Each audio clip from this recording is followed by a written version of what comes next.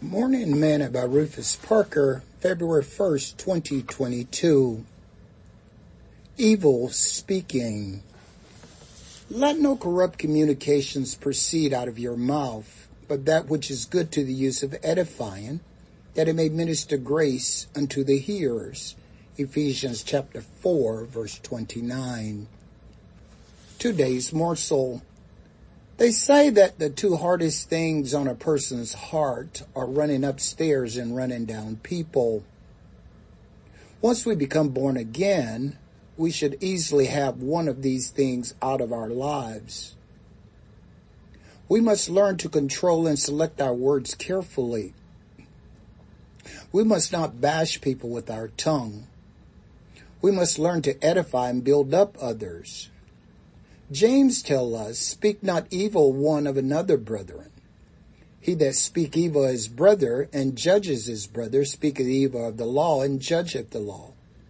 But if thou judgest the law, thou art not a doer of the law, but a judge. James chapter 4, verse 11. In his third chapter, James deals with the danger and damage of the tongue.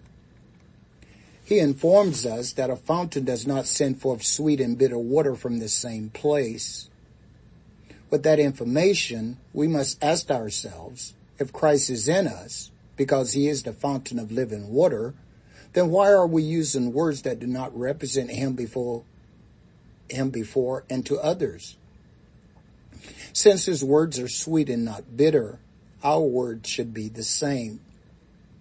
Sing this song with me today. Turn your eyes upon Jesus. Look full in his wonderful face, and the things of earth will grow strangely dim in the light of his glory and grace.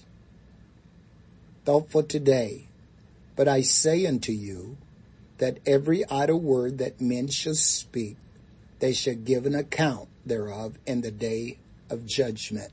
Jesus Christ. Matthew 12:36.